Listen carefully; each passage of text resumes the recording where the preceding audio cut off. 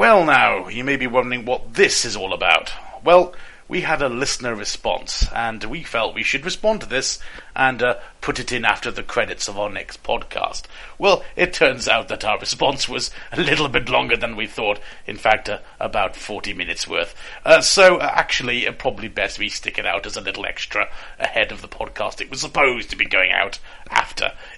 So, funny story. Anyway, so just pretend you've listened to a podcast between Leo, myself, and the credits have finished, and all of a sudden, this happens.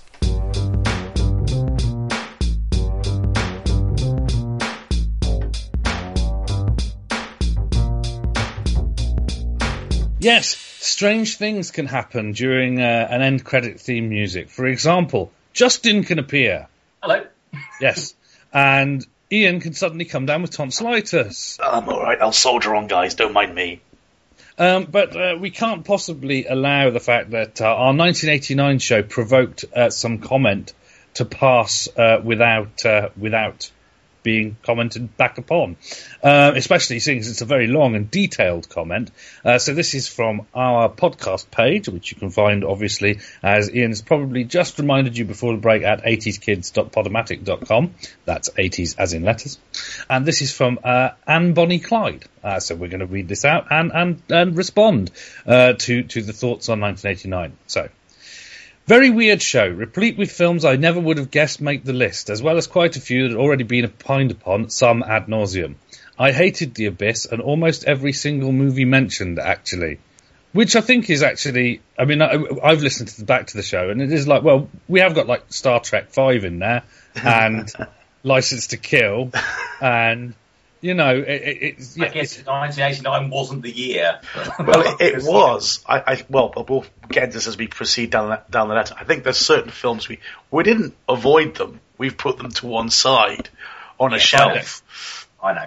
I mean, we're trying to hit important movie moments, because we talk about, the comment goes on. The wooden, charmless Dalton and subsequent bloodless 007 tone is the reason why I can no longer watch any Bond, which I enjoyed immensely as a child. Now, I think I should point out here, if the last Bond that you watched was one of the Dalton ones, mostly, I think you've probably had a fairly lucky escape. Oh, that's... Well, I mean, people enjoy. Well, we'll talk about that when we get there. But I think people enjoyed Brosnan at the time. It's in retrospect we realised he wasn't as cool as we thought he was. Die Another Day was on television the other day. Now that was a really stupid film. That was the film that totally. Was like, I'm out. I mean, just awful. Never mind Wooden Charmless Dalton. There's sort of robbery, crinkly Brosnan parasailing across. Anyway, we'll get to it. But, that is such a bad movie in every possible respect. Previous to this, two movies that had more potential but failed to deliver on either of those potential, and GoldenEye, which was alright, I suppose. Yeah? And that's it. So, you know, we're really not missing anything. I mean, even then, after that, you get Casino Royale, which everybody agreed had a bit of a weird ending. Then you get Quantum of Solace, which had a bit of a weird everything. And then Skyfall, which people think is rapturously wonderful. So, you know, maybe now is the time to get back into Bond. But yeah, if you checked out with Dalton. I think anyone who kind of stopped watching just from one thing like 20 years ago, you know, that's a kind of a strange, that's kind of like your opinions take over your love of film, because you could say that about a lot of things. Could be ruined franchises just by one particular performance, but you have to franchise, and it's got to be. You have to give them a go. I mean, well, I regret, for example, the fact that I did not get to see Fast and Furious 6 last year, because it was actually quite good, but the last two would put me off. I'm probably going to drag myself to the cinema to see the inevitable Riddick sequel, and I mean inevitable in the sense of it is now on the slate. Because apparently, despite being full of misogynist tosh, it sold gangbusters on DVD. Right. So, yeah, the Underverse film is coming. Yeah, it'd be really nice if they released a non-misogynistic cut of Riddick as well. That would be cool. It's not going to happen, but it would be cool if they did. So, dissing Back to the Future 2 and Indy was rather heinous, Rufus. don't know which one of us is Rufus. I think Rufus is from Bill and Ted. Yes, I know Rufus is from Bill and Ted, but I don't know which one of us did. By dissing, they mean we just didn't mention it. We passed right over them. So. Oh, we passed right over them. Well, I can assure you that we didn't do that. We want shows specifically, as we've said, we're going to, during the 90s, pepper them with, I think, what's going to be like 80s focus. We haven't tackled any of the big trilogies, really, have we? Or kind of franchise. We haven't done Indiana Jones at all. We haven't done Back to the Future. We haven't done any of the Star Wars films. Or Star Trek. Or Star Trek. These all get their own slots. They're big things.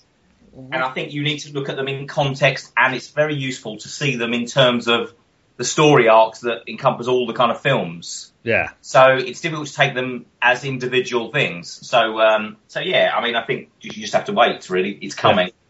Yeah. It is coming. We did touch on Back to the Future when we passed it, and we talked a little bit about 2 at the time. We have touched on all the Star Trek movies. We have left a large hole for Indy because, we knew for sure we were definitely going to be doing a podcast about Indy. In fact, we had a damn good attempt at one previously in the past. It's all coming. Obviously we couldn't talk about 1989 and deliberately, snub Last Crusade. I think it's not a case of the things we talk about we love and the things we don't talk about we hate. So I don't think it's as simple as that. I think certain films are just interesting to talk about, whether you can't stand them. They have a kind of an impact, and they're worth talking about. But that's not necessarily means that we're talking about them because we are overjoyed and they're our favourite thing ever. Yeah, I mean, as long as we've got something interesting to say. I mean, the forbidden film, Justin, as you know, you gave a very impassioned denouncement of it, and that was the fun of it. You were passionate. You had some passion. It wasn't a good passion.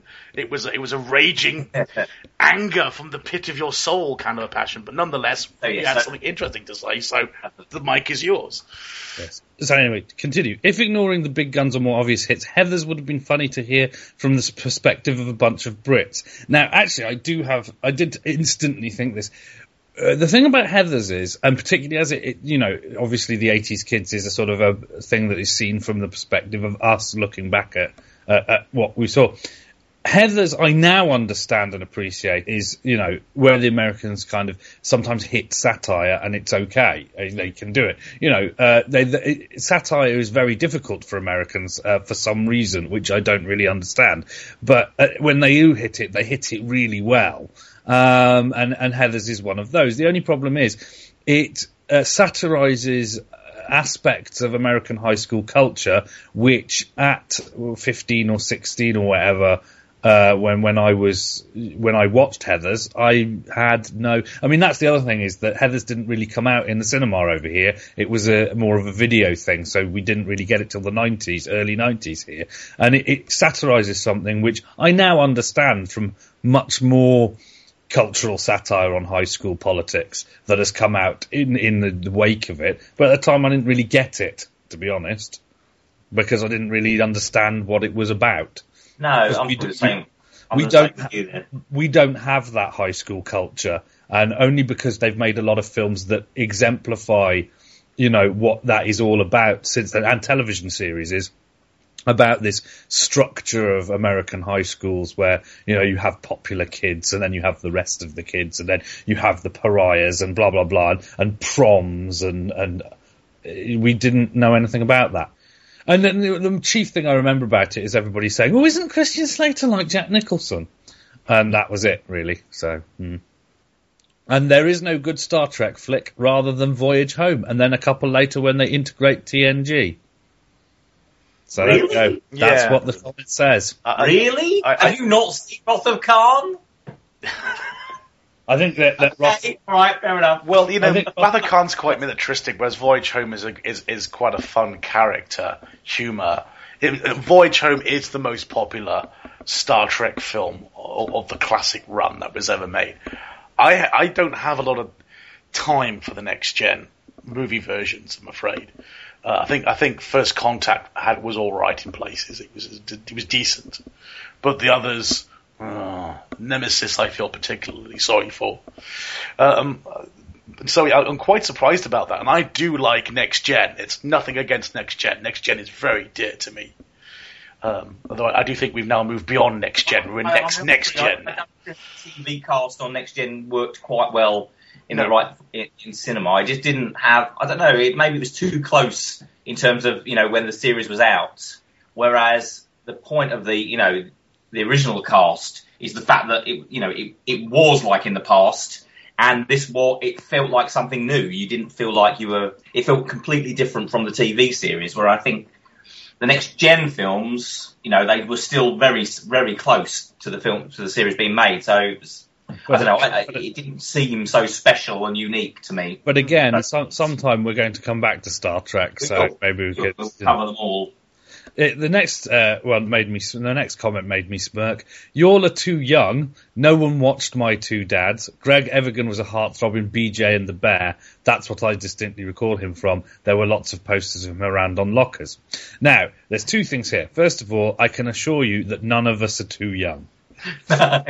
Second of all, we did get My Two Dads on some channel. It was probably way after the fact in the UK, because I remember it being when I was in my late teens, so that they probably didn't actually even put it on, simultaneous to air, because that's the way things used to work. We got things ages after anyone else, and we certainly did not get BJ and the Bear. I don't even know what BJ and the Bear is. I think they decided that it wasn't something that UK audiences wanted to see, so nobody ever bought it. Spent the money to bring it over from the Atlantic. And to be honest, that whole thing about My Two Dads, the only reason I know that Greg Evigan is in My Two Dads is because there was a show in the late 90s called Fist of Fun, and they did a spoof nature documentary. I can't remember what it was called, but all I do remember is that they would do the title and they'd go, "Hi, I'm Greg Evigan from My Two Dads," and that was basically the voice they did the whole nature documentary in. And then they'd have this little photograph of Greg Evigan. They used to do that thing where they just rotate it a little bit when the guy's speaking, and it was it was really mean, but it was quite funny. And that's the only reason I even remember who Greg Evigan is at all. I didn't watch My Two Dads. So there we go. So I always perceived him as someone who had no career whatsoever, and I think the British people as a whole probably join me in that wholeheartedly. If they have anything at all. Yes, let's move straight on to. I've never even heard of Slipstream. Okay, good. Well, there's a reason. It was never released theatrically in America. Yep. That's why. Oh, was it never? Okay. So I went to watch it after the show. No. Right, okay, Justin, just don't fly off the handle here. Okay. Cheesy B fare, but rather enjoyable. Wow. I could list 10 off the top of my head that would make you want to take your own life. This doesn't even come close to worst ever. Okay. What I need to do is get a sample of the blood. There's obviously some genetic quality there that What it is to me is that you can have a bad movie, and if everybody's trying to make a good movie and it turns out to be bad, then you might enjoy it as a bad movie, because that's a cynical bad movies. They're terrible. And I mean, I would possibly hazard to say that Paranormal Activity is quite cynical. Those movies are quite cynical in the way they exploit. So I find that kind of worse than if they're trying. But Slipstream is this example of a type of movie where I just get the feeling that everybody who was in it was kind of tired even before it was made. And so it was bad, but they weren't trying to make a good movie, but they also weren't cynical enough to be trying to just get some bucks. They just were all a bit, and it didn't make any sense. Sorry, it just doesn't make any sense. But it is just badly made in terms of film production. It just doesn't work on a lot of levels. It's badly edited. It's kind of badly acted. It's badly written. It's just, that's why I kind of despise it, because in 1989, people should know better, quite frankly. And the names involved in it, they should know a lot better. That's what I'm saying. They had a quality to me of knowing better. They were like, everybody was. It was still like one of these things where I think everybody was turning up to work every day like, "You enjoying this? No. Should we go on with it? Yeah, go on then." And that's it. And it's like, there's no joy in that film. It's like, one thing if nobody's taking it seriously and are having a bit of a laugh, but these people are like walking as if to the grave. And that's what makes it so painful to watch, is the fact that it's like nobody thought this was a good idea. Nobody, not one person. I mean, that's the thing. Say what you like about the prequel trilogy of Star Wars, at least George Lucas thought it was a good idea. Yes. Nobody thought that Slipstream was a good idea. We found now apparently the one person who thought it was a good idea. The prequels are well-made films. They're terrible stories. There's a lot of flaws with them, but they are, in terms of a film production, you know, they are well-made. They're just not very good films at all. So yes. So that's why personally I despise it. But, you know, obviously it's open to interpretation. So, interesting Mel Gibson discussion. Far better director than actor. Passion is really just boring, but Apocalypto was great. Yes, Apocalypto was great. Yep. He's quite good in Get the Gringo, which is known over here as How I Spent My Summer Vacation. Latest comeback attempt, which is available on Netflix. I haven't bothered to watch it. Yeah, Ian, you have some Mel Gibson comments to make, I believe. Oh, well, I have now attempted to watch Lethal Weapon, the first movie. I have temporarily abandoned it at the moment. Maybe I'll go back, because I should at least try and finish the first movie. It has to be said that most people, I think, of our generation were introduced to Lethal Weapon by Lethal Weapon 2. Oh, right. And then Lethal Weapon comes as a bit of a shock, because it's Shane Black who wrote the last Iron Man movie, also Kiss Kiss Bang Bang. And Shane Black in his particularly scathing kind of mode, it's very dark and the humour is hard to unearth. Yeah, and as the series continues, it becomes a lot more funny and a lot less dark. Yes. I mean, I was just going to say, I think it suffers a lot from the fact it's made in 87, so therefore a lot of things come across as cliches when they weren't necessarily cliches at the time. They've just been copied better. Like, just before Dixie's house explodes, I thought, that house is going to explode. How did I know that? It was just a framing of the shot, probably. The Mel Gibson thing, you know, you didn't warn me, because I said I'm a bit off about Mel Gibson, guys, I'm sorry. And you're like, no, give it a try. And what's the first thing I say when the film starts? It's Mel Gibson's naked ass. Thanks for that, guys. That was the kind of staple of those films. It was always the gratuitous butt shots. It's very over the top. I can't believe these two guys warmed to each other after basically pointing guns at each other's heads in utter frustration. And it's also, I think the thing that really just kind of made me feel a bit was the very protracted firing range sequence where Mel Gibson, with a handgun at maximum range, is able to put a smiley face into a target piece of paper. They stretched the joke out because they have the whole thing of the paper going out, shoot, paper slowly coming back in, Mel Gibson humming the whole time. I was like, oh, he's just an asshole. It's like, you've just broken believability. And it's like, you know, if you did that with a sniper rifle, I'd be like, fair enough. But it's like, no, you did that holding your gun with one hand at maximum range and did a flawless smiley face. I'm sorry, F you. I'm out of here. I think that what you've experienced there is the difference between, if it was, as the series continues, the tone becomes a lot more ridiculous. And therefore, you're a victim of the fact that the tone in the first one, like if you watch the second one, which everybody comes away from doing impressions of Joss Ackland, diplomatic immunity. Basically, you go back and watch the first one, it's like, it is kind of like what I remember from the second one, but for some reason they're trying to take it half seriously, and I don't think that's probably the way to go. But obviously that's the thing of it being the wrong way round. Like, they did the first one, and then they picked out that people preferred the funnier stuff, the gags. It was also the fact, maybe later in the film it'll turn out they were deliberately paired together to solve this crime. That must be the only explanation. Otherwise, it's a massive coincidence that Danny Glover's best mate from Nam, who saved his life's daughter, dies and is, in fact, probably killed by the same set of people that Mel Gibson went to Nam with. And it's like, oh, seriously, that's a horrific coincidence.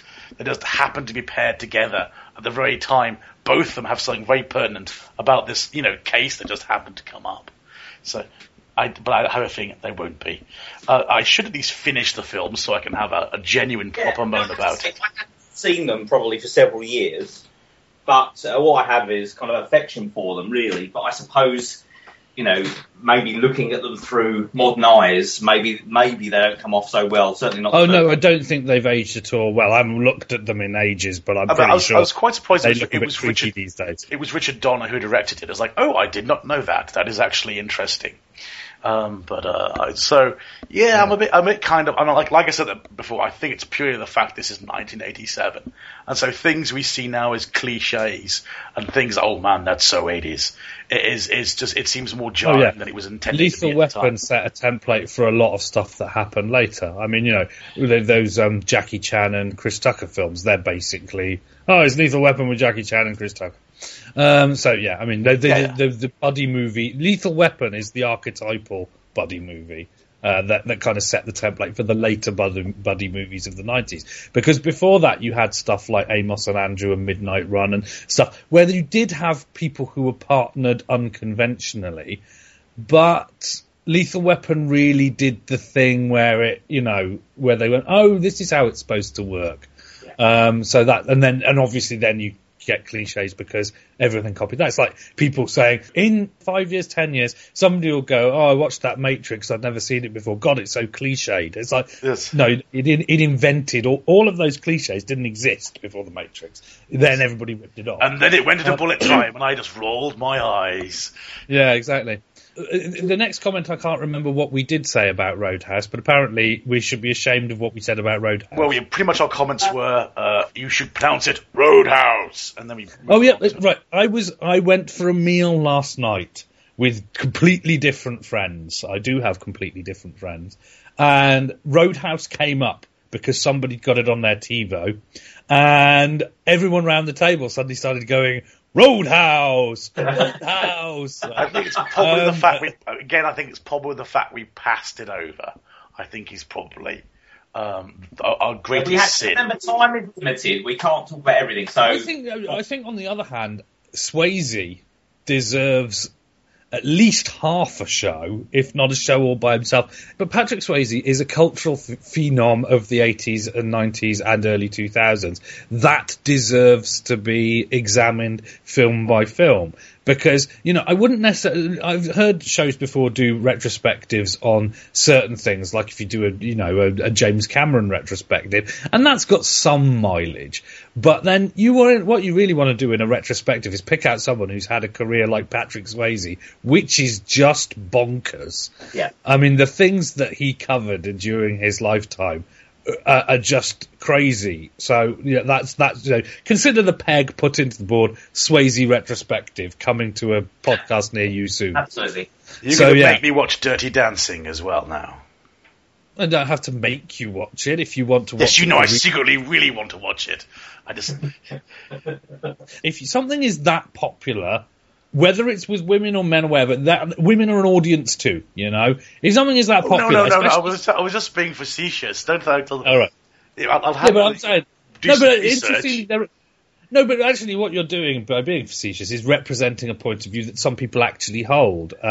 Basically, if something's that popular, it deserves some attention from the point of view of someone who's just trying to work out, why is this popular? Much the same way that I approached Hunger Games, as I want to know why this is popular.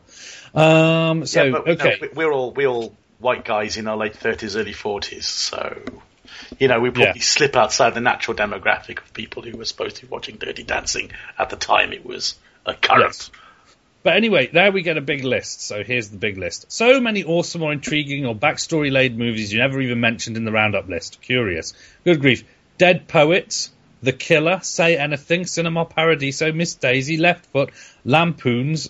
I don't know which National Lampoons that one is, because I don't know. Anyway, Glory, War of the Roses, Chances Are, Look Who's Talking, Major League, Weekend at Bernie's, Fletch, Do the Right Thing. My personal favourite, Disorganised Crime, which I believe has another name over here. I don't know what that is. but the English name is something other than that. There are even a handful of small, more eccentric ones, but they veer more towards When the Whales Came and Henry V, rather than Millennium and Eric the Viking. How I Got into College Over Advertising. I don't know what How I Got into College is either. That's probably got another... I could do this all day. Right, okay, so to deal with this, first of all, let's go through the list of movies that... it's our remit, I think. Are not our remit. Dead Poets, Say Anything Really, Cinema Paradiso, Miss Daisy, Left Foot, I don't know which Lampoons it is. If it's one of the ones that's more genre-oriented, then no. But if it's like a Vacation, then that's outside our remit. Glory is definitely outside of our remit. War of the Roses is outside of our remit. Chances are, I don't think I've ever seen. Look Who's Talking is outside of our remit. Major League is outside of our remit. Weekend at Bernie's. Our remit is sci-fi, fantasy, horror, and action. And sometimes Glory was a war film. Surely we could... Glory was a war film, but it was a kind of a... And I've only ever seen it once on television, and I think there's a whole thing about it where I don't think it had as much cultural cachet in the UK as it did in the US. So it's the American Civil War, so of course not. Fletch is a detective movie with Chevy Chase. Don't really have anything to say about Fletch. I watched it. I quite enjoyed it. And there we go. It's based on a bunch of novels. I think it doesn't mean that the films we talk about are our favourite films, like ever in the history of film, or indeed the only things worth talking about. But we all come with it with our own particular slants. We're all pretty geeky. We're going to be choosing certain type of films. So yes, there are films there that I would talk about on a different thing. Cinema Paradiso is an absolutely beautiful film. But, that covers, there's an awful lot of foreign films you can talk about, and that's a totally different kind of thing. Yeah, so, to pick up on the ones that we did skirt through, Millennium, by the same token, if we do have something, we talked about Eric the Viking more on the point of, it's a British movie apart from anything else. Well, I remember that movie, but I don't really remember anything about it specifically. That's kind of the spirit in which we talked about it. But Millennium sometimes a movie does have a huge impact on one of us. And in this case, Sue really likes Millennium. And it's weird because most people in the UK, at least, haven't even heard of it. How to Get Ahead in Advertising, another British film, which had a huge impact on me because I think one of the things you've got to remember is if you're interested in film and you're British and it's 1989, the one thing you keep hearing is, if you like film and you ever wanted to do anything, even make the tea on a film set, forget it. There's no British film industry. And so when Richard E. Grant turns up and he's actually in a film or any British film, it's just this thing of like, are we dead yet? Are we out of this game? Is there no British film industry? And things got a lot more complicated after that. For a while, they tried to make it... that's something we probably need to talk about, is this idea of the British film industry. Because I think it's changed out of all recognition to what people kind of think of it as. There's certainly nothing like it used to be in the 60s and even the 70s. But... there we go. That's what it is. I think we can easily put together some specials on covering films we haven't covered in certain genres. I think that's fine. I think that's definitely something we should do. I think I keep forgetting to mention that I enjoy the codas at the end. Also, I wondered if there would be more talk about other pop culture, such as TV or music, etc. It's very movie heavy, which is fun. But I think some of the best shows when it gives the overall feel of what that decade really felt like to be there, how an 80s kid was moulded. I think this is where teens really started to change. Now, I think that is a good point. Now, we are a movie podcast. That is our thing. We're in the movie category. So we are, and I think that, giving it the structure of, this is one of the things we found about television. Television lists, apart from anything else, don't really tell you when things were aired. Also, television does have reruns. And that means that a television show may have a first air date, and those become, as we get closer to today with the idea of TiVos and the internet, they become a lot more anchored when a show first aired. But actually, in the past, I get this impression that TV shows are not really anchored to a particular time. They have a first air, and then they go round and round and round and round on television all the time. And so that television show becomes a part of the overall cultural patchwork of a time. Whereas a film, particularly, as in this time, had a release date, it ran at the cinema, then it disappeared, and then eventually it came out on video. So, I think that's possibly why movies are such a good way of anchoring you in time, because they kind of are anchored to particular years. They came out at particular times. They chart a way through. Whereas television, the only ones that are really, sort of time bound are things that only got a first run, and then the television studio buried them and you never see them again. And they form little sort of parts of nostalgia in your heart. I know that there are many American fans of the show Manimal who are in that mould, and there are we will get to shows where people have this fond remembrance of them, and they've been resurrected. We have done some special before. We've done kind of the TV animation, Saturday morning TV shows and things like that. So I mean, I can see us doing things, maybe taking those as a genre, taking groups of those. We've kind of skirted around that and done that as well before. So sure, yeah. I mean, I think we can do that. Yeah. I think the key comment comes right at the end. It says, "We experienced much different 1989s. Biff must not be the only one who got a copy of the almanac. You actually made the year sound boring." Now, that's what's interesting to me, is because what this does demonstrate is that we did. I've never seen a list of movies before, such as the one here, where you have stuff like Disorganized Crime, How I Got Into College, where it's like, oh God, all these movies had different titles over here. I mean, this is a sort of, I think this is one of these symptoms of the upcoming 90s, that movie execs were starting to interfere and go, oh, people in England won't understand this title, or they won't get this, or BJ and the Bear, nobody wants to watch that in England, let's not bother with that. And it's just interesting. Oh, and the Killer is mentioned in the list. Now, that's an interesting one, because nobody in the UK heard about the Killer even existed till the early 90s, because at that time, Hong Kong cinema and all of the Jackie Chans, the reason we haven't mentioned particularly any of them, the first Jackie Chan that I remember getting anything like a proper cinema release in the UK was Rumble in the Bronx. And the reason why Rumble in the Bronx got a proper cinema release is because by that time the Cineplex thing had totally taken off in the UK. Until then, cinemas just didn't have enough screens to show all that stuff. And so they didn't. They just didn't bother to distribute them into the UK. So in the 90s, there was a big explosion of Hong Kong action and stuff like that, which we shall obviously get to in the coming months. But what's interesting is obviously America had that a little bit earlier because they had more opportunity. That's the way the migration worked. So yes.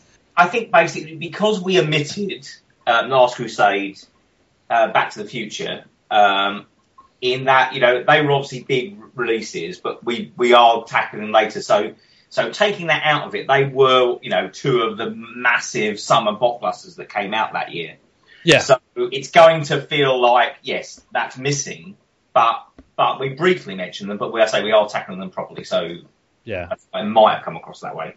Yeah, and I mean, as I recall when I listened back to the show, we didn't spend that long on The Abyss, but it still stuns me. We hit the nail quite a few times before in the past, I think. Yeah, we had hit that, because obviously it's part of Sue's favourite, and the fact that, when I watched it again, I was like, bloody hell, this could have been made in 2007, and that's kind of remarkable. There are no other films that I think come to that level. And it's just this odd thing. Why would it's the thing that's the big lesson to learn is being ahead of your time is not necessarily a good thing. Let us not witter on about The Abyss anymore. No, we're not going to only enrage our commenter. So there we go. That's it. That's the end of the comment. So I hope that sort of the good thing about this is that we've had an excuse here to seed. These are the things that are coming in the future. Yeah, absolutely. So yeah, anyway, I'd just sort of say thank you. We appreciate comments, and it gives us, something to talk about. So that's. But and I do think that last thing where it's like we experienced different 1989s, I wasn't even aware of that, but it is absolutely true. British kids, in 1989, we've all come back together again, and it's because we haven't had this comment before. So obviously for much of the 80s, UK got sort of US cast-offs, I guess. And maybe it's because 1989, the technology started to change. You've got mobile phones coming out. In a few years, there'll be the internet. But basically, I think there's the 90s, maybe a hallmark of it is this kind of idea of suddenly people leaping in and trying to micromanage the culture so that UK get UK culture and US get US culture, and it's different things. And that's what caused such a god-awful mess, because I just thought that was 1989. But when I read over that list, I'm like, yeah, but some of these things that you're talking about that were big, they weren't big over here. And some of the things that you think were small were bigger over here. Yeah. And that's really weird, because that hasn't happened before. Either way, she wasn't the slightest bit put out about the fact that we completely dissed Ghostbusters 2. So I'm now convinced we should never speak of this film again except in disdain. So there we go. Well, we've got more to talk about, but in different shows. Yes. So we need to move on, but we hope that is a comment fully addressed. Thank you very much, and goodbye. Goodbye. Goodbye.